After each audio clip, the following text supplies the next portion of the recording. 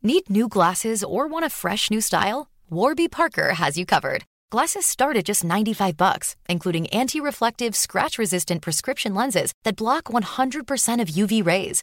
Every frame's designed in-house with a huge selection of styles for every face shape. And with Warby Parker's free home try-on program, you can order 5 pairs to try at home for free. Shipping is free both ways, too. Go to warbyparker.com/covered to try 5 pairs of frames at home for free. warbyparker.com/covered. This episode deals with serious and distressing content.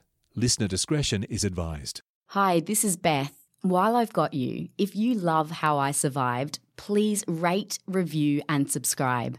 It helps other fans like you find us too. The water rose from my ankle to my knee within seconds. And I got pulled under the water again, like in a washing machine, and kept tumbling and tossing and turning. And it came to a point when I thought, that's it.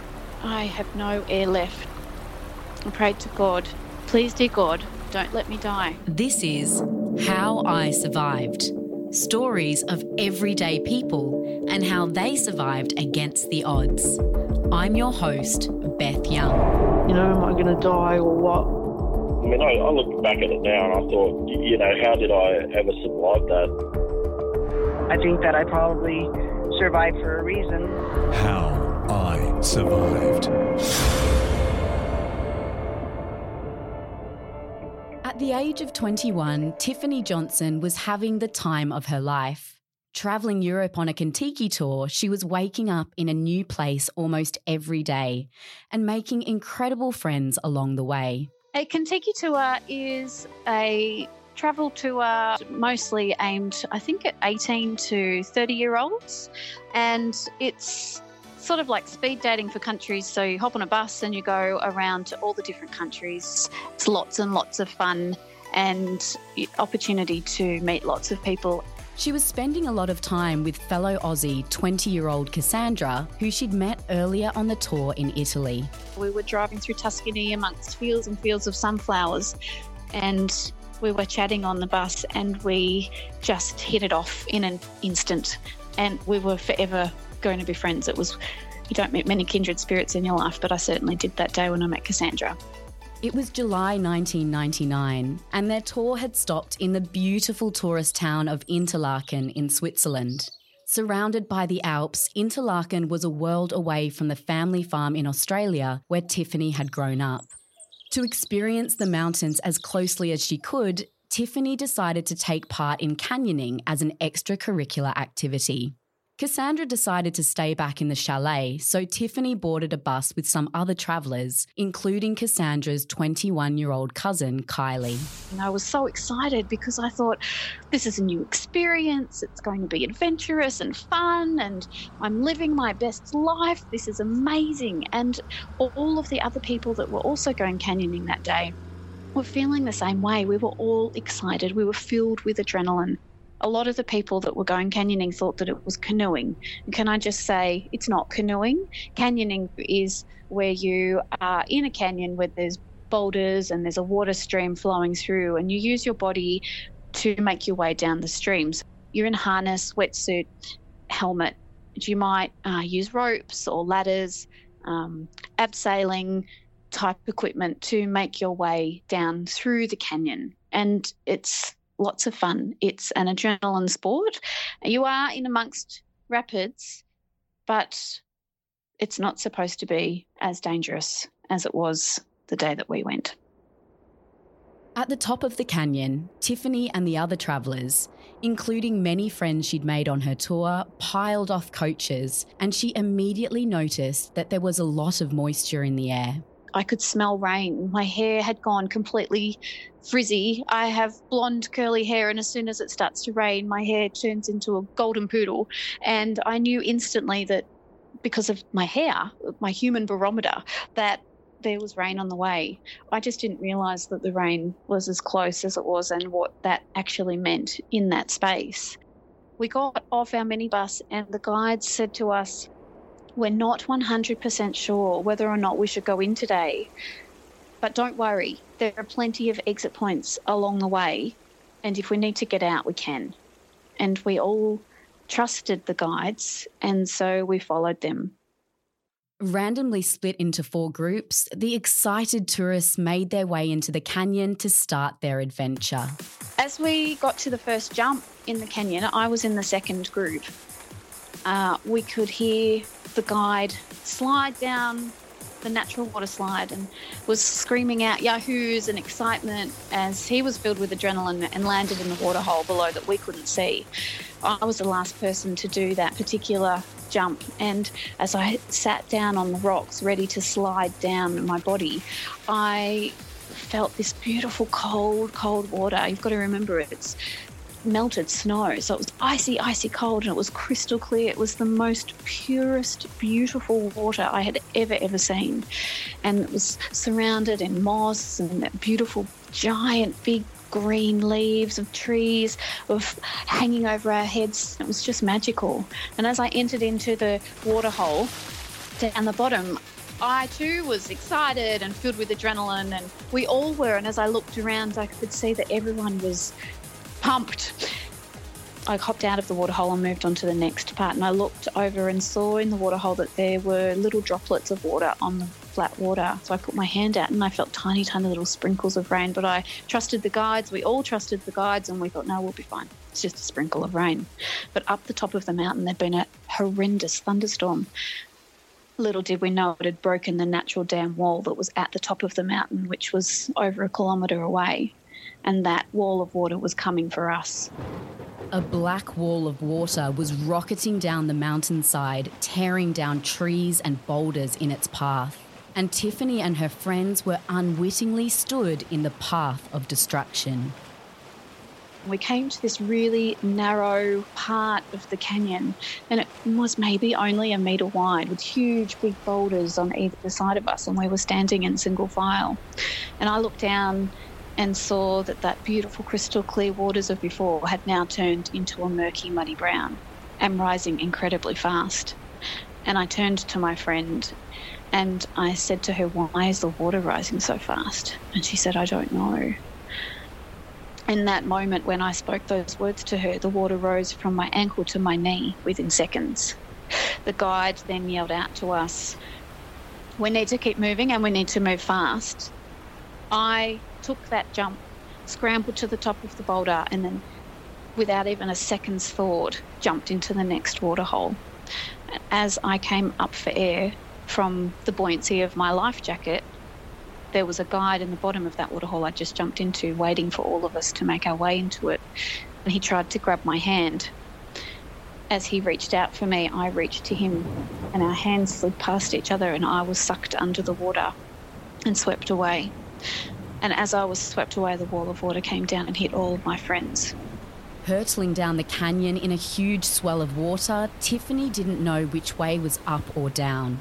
In that frantic moment, she could hear one voice, that of her dad Vic, and advice he'd given her once as a kid. I could hear him saying, if ever you're caught in floodwaters, just relax and stay calm. I'd grown up in the country. I was used to floodwaters. We had floods all the time on our farm, and so I knew that my dad's words of wisdom were exactly what I needed, and I just surrendered my body to the water and just let go.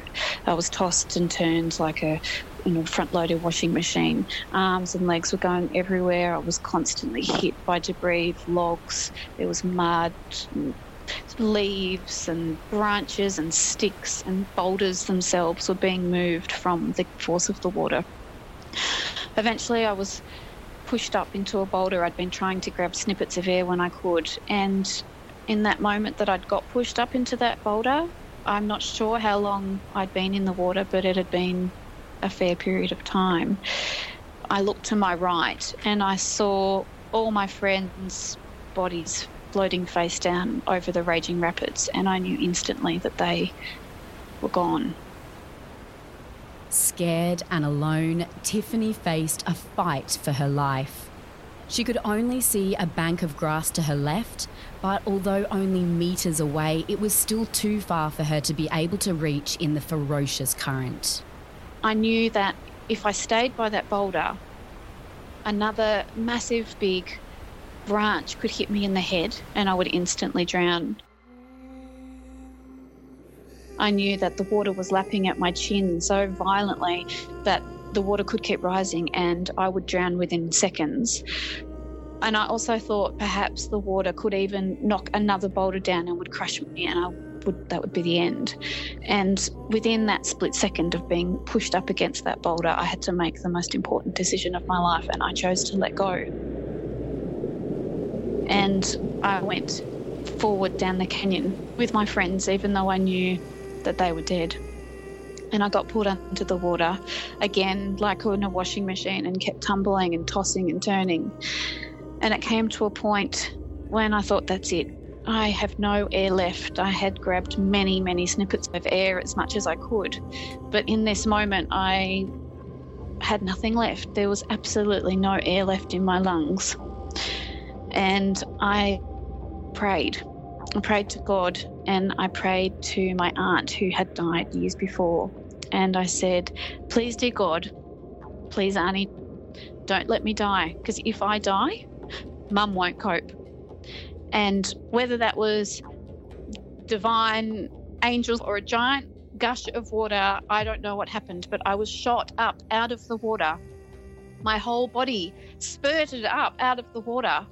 And what I saw in front of me was an absolutely giant waterfall that was at least 20 metres wide. And I was pulled back under again, instantly fell back into the water and went over that waterfall.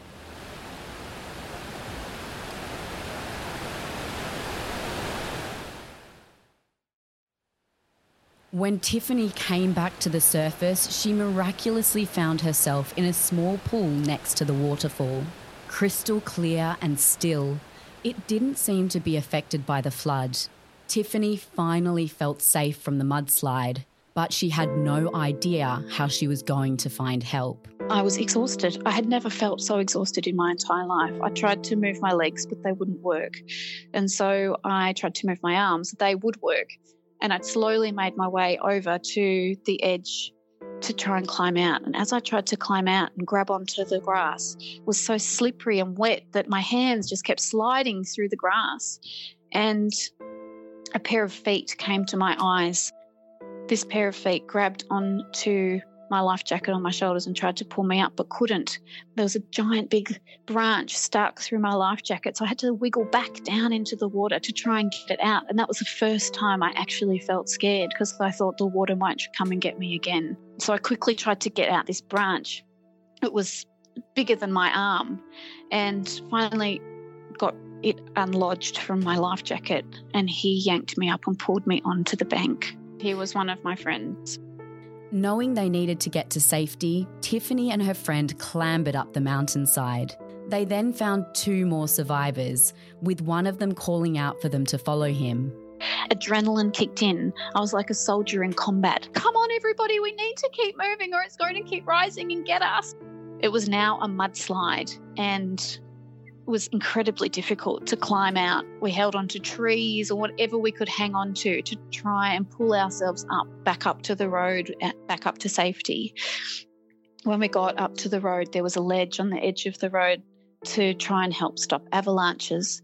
And the man that was guiding us up to the top of the road yanked me up over the top. And when he looked at my face, he said to me, "You're the one I couldn't hang on to." And it was the guide that had tried to grab my hand when I first entered into the water. And he too survived. And we made our way down the road slowly, and we were both crying. We were all in shock. And we were getting to what was a rescue scene, but I knew that they were already too late. From start to finish, Tiffany had been dragged 7 kilometres downstream. Her ordeal could only have been a couple of hours, but her life had changed forever. As the rescue team mobilised to try and find anyone who was still alive, Tiffany and the survivors who'd got to the top of the mountain with her were loaded into a minivan and taken to Interlaken Hospital. I didn't say anything when I first got there. I was hoping that there were other survivors, but I knew that people had died. I'd seen them. We were taken into this tiny little room underground. And we knew it was underground because there was a window at the very, very top of the wall, and you could see a garden bed. There was dirt and roots and grass, and so you could see the edge of this garden.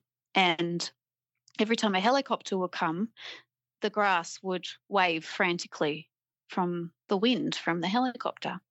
And we would all sit there and wait. And we would wait for someone to come because we knew that the helicopters were where the canyon was. 2 more survivors entered. So there were 6 survivors in total. And then we waited and we waited and we waited for hours. And no one else ever came. Alone, scared, and in pain from her injuries, Tiffany experienced the deepest loneliness she'd ever had in her life. Then she saw the familiar face of Cassandra, who she'd bonded with on the Contiki tour. I've never experienced loneliness like that in my life, and I don't ever want to ever again. And then Cassandra came round the corner, and then she saw me, and she came racing to my side and held my hand and said, "It's going to be okay."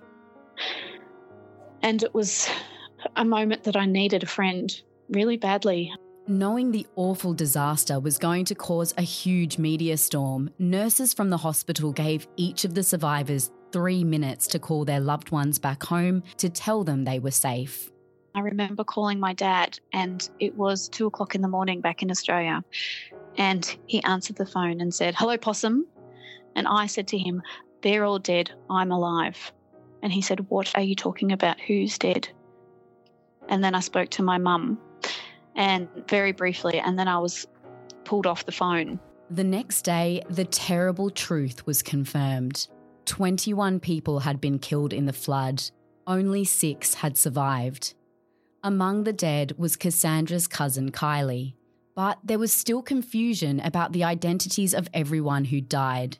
Released from hospital, Tiffany went back to her chalet. When we got back to the chalet, we were greeted by all of our other friends from the tour, and we were still trying to work out who had actually died. It was a massive big problem for Swiss authorities because most of the people that perished were from other countries and they didn't have any records of them. It affected South Africa, Great Britain, Switzerland, New Zealand, and Australia. I was incredibly angry after everything had happened. When we were back in the chalet, I've shut down. Lots of different people dealt with the raw emotions in all different ways. Some people were angry and yelling. Other people just couldn't stop crying. Some people just closed down. I was one of the quiet, closed down ones. And why had I been left? I had incredibly bad survivor's guilt and I suffered terrible post-traumatic stress disorder. Boarding a plane 3 days later, Tiffany was told by hospital staff that her injuries were just scrapes and bruising and that she didn't have any broken bones. After crying the whole way home, she arrived at Sydney Airport and into the arms of her parents. My dad gave me a big hug when he saw me, and then my mum saw me, and she just always remembers that moment when she saw my feet that were just black and about twice the size of what they normally are, and how incredibly sore and fragile I was. I was in an incredibly bad mental space. I didn't know what I wanted to do. I just did not want to be on this earth anymore. As well as being mentally broken, after a hospital visit, Tiffany found out she actually had 4 broken ribs, a broken tibia, and a dislocated jaw that hadn't been picked up during the medical checks in Switzerland. After being treated, she physically started to heal, but couldn't shake off the feeling that she should have died that day too. So her mum decided to call on Cassandra. My mother had never met Cassandra because we'd met when we were in Europe, and the only person I would talk about or talk to on the phone was Cassandra. And my mum rang Cassandra. She was living in a different state to me. And my mother said, "You don't know me. I'm Tiffany's mum, and I don't know what to do. I think we need your help. She won't get out of bed. She won't talk to me. She won't talk to any of her family. And if ever she says anyone's name, it's only yours. Will you please come and stay with us and help me get my girl back on her feet?" And Cassandra had literally just come from Kylie's funeral. She packed her bag and she hopped on a plane within a matter of 3 hours and was by my door. And she helped me. She helped me get back to life. As well as talking things through with Cassandra, Tiffany went to see a doctor who diagnosed her with post-traumatic stress disorder, and she sought professional help. They advised her to start writing a journal, and slowly she began to recover. Then, 6 months after the accident, she met her now husband, David. He makes me laugh every day. He is my rock. We have 2 beautiful children, and we focus really hard on living our best life and being brave in our life. We've been married now for 16 years, and every day is a blessing that I have David in my life. In 2001, 6 employees of Adventure World who had organised the canyoning trip were found guilty of negligent manslaughter for allowing the trip to go ahead, and they were given suspended jail sentences. 2 guides who survived the tragedy were acquitted because the judge ruled it was not their responsibility to call off the trip. The legal proceedings were incredibly stressful for me. I never believed that the guides should have been charged because guides died that day and they desperately tried to rescue everybody. Had they known what they were about to face, then they would never, ever, ever have gone. They would never have risked their lives. They would never have risked everybody else's life. And so the guides got off, and I personally felt incredibly grateful for that because I never, ever believed that it was their fault. On the 20th anniversary of the Interlaken disaster, on July 27, 2019, Tiffany bravely decided to make a trip to Switzerland and return to where she'd looked death in the eyes and survived. I rang Cassandra and I said, I think we have to go back, and if I go back, please will you come back with me? And she agreed. Being back in that place that changed my life forever was incredibly healing, more than I could have ever imagined. I felt so at peace. I wasn't probably expecting that. When I first was on the plane and we were flying into Zurich, and my children said, Mummy, look at the window, look at the mountains. And as I looked out the window and saw the beautiful Alps in the distance, I just could not stop crying. I was terrified. After overcoming her PTSD and learning coping mechanisms for how to deal with her survivor's guilt, Tiffany wrote a book, Brave Enough Now, to help others going through trauma. I still use a lot of the tools that they taught me then. I still use them 20 years later, like the journaling. I always had journaled, but it was a really important moment in my life when I was journaling and I had to write down everything that happened that day. And that's what led me to writing my book, Brave Enough Now, because I am brave enough now. My take from what happened to me that day is absolutely to live your best life. And I simply love sharing my story. I want to inspire people to go and live their best life, as tragic and as traumatic as my experience was. I truly believe that we can all listen to our intuition, do what we think is right for ourselves, and make the most of every single day and live our best and bravest life, no matter what that looks like for you. This will be our last episode for Season 3. Thank you so much for listening. We'll be back in the new year with the very best, most inspiring survival stories.